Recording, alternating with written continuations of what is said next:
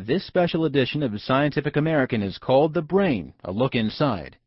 This issue features 8 articles about the brain. The first is called Islands of Genius and examines the artistic genius that sometimes accompanies autism and other developmental disorders. Then, the second article looks at how our brains process music. The third article, The Quest to Find Consciousness, looks for the physical origins of the unique private inner thoughts that make us who we are. The fourth article asks if we are slaves to the wiring of our brains, or in fact truly free to think for ourselves. In our fifth feature, we help couch potatoes control their habits by understanding how compulsive TV viewing resembles other forms of addiction. The sixth article will help you get a better understanding of stress and gives you tips on how to prevent its ill effects. The seventh article talks about researchers' efforts to erase anxiety from the mind.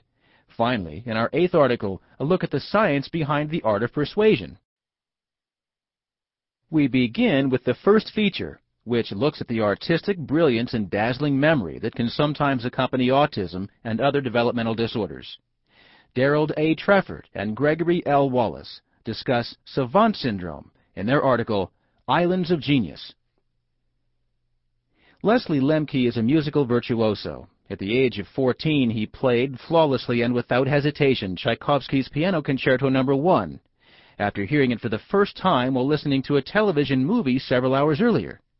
Lemke had never had a piano lesson, and he still has not had one.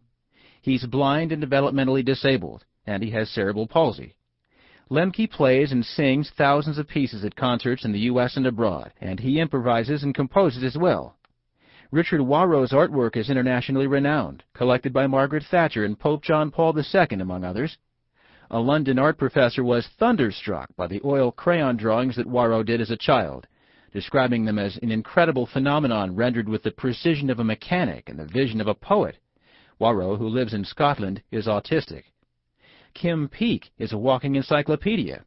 He has memorized more than 7,600 books. He can recite the highways that go to each American city, town, or county, along with the area and zip codes, television stations, and telephone networks that serve them.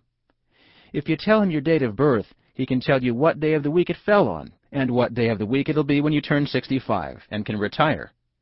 P can identify most classical compositions and knows the date the music was published or first performed, as well as the composer's birthplace and dates of birth and death. He is also developmentally disabled and depends on his father for many of his basic daily needs.